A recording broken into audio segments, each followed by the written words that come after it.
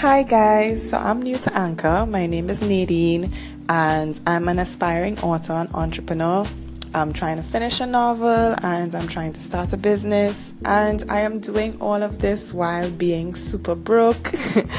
And I started this channel because, as any creative knows, it's really hard to let people into that world that you create. And that's not to say that I'm introverted, but I am so sensitive about my writing. So I'm trying to open up more about that, and I just want this to be as fun and as interactive as possible. But most of all, I want honest, open feedback. I'm going to talk about some of the books that I may have read, everyday struggles of trying to start my own business and finish a novel or a few in the process, and juggle regular routine day-to-day things like my job. I also want this to be, hopefully you guys are going to be my fans that are going to buy my books when they are published. So I just really want to get to know y'all, and I want you guys to call in to let me know what you think, give me opinions, ideas, anything at all. I would love it, because I can't dream big without, well, you. So, on the topic of dreams, I want to briefly talk about a book I read called The Alchemist. Everybody knows The Alchemist, but I only read The Alchemist very recently, and by recently I mean the last 2 weeks.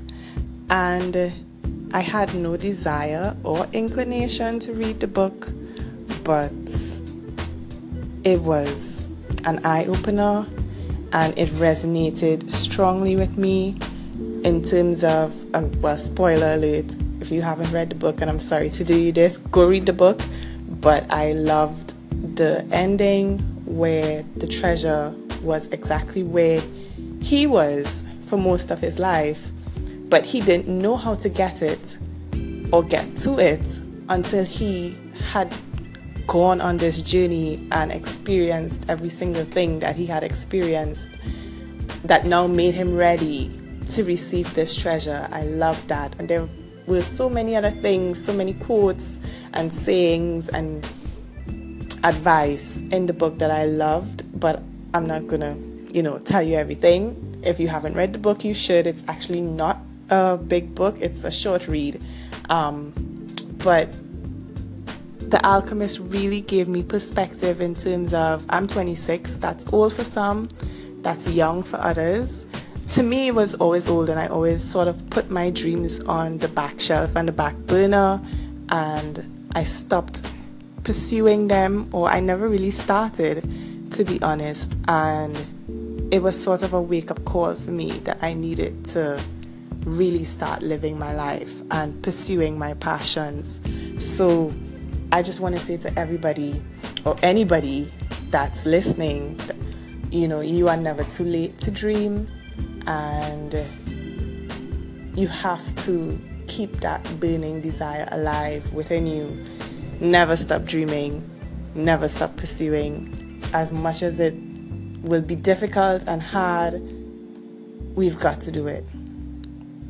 So that's it for my first short story or podcast or whatever this is called on Anchor.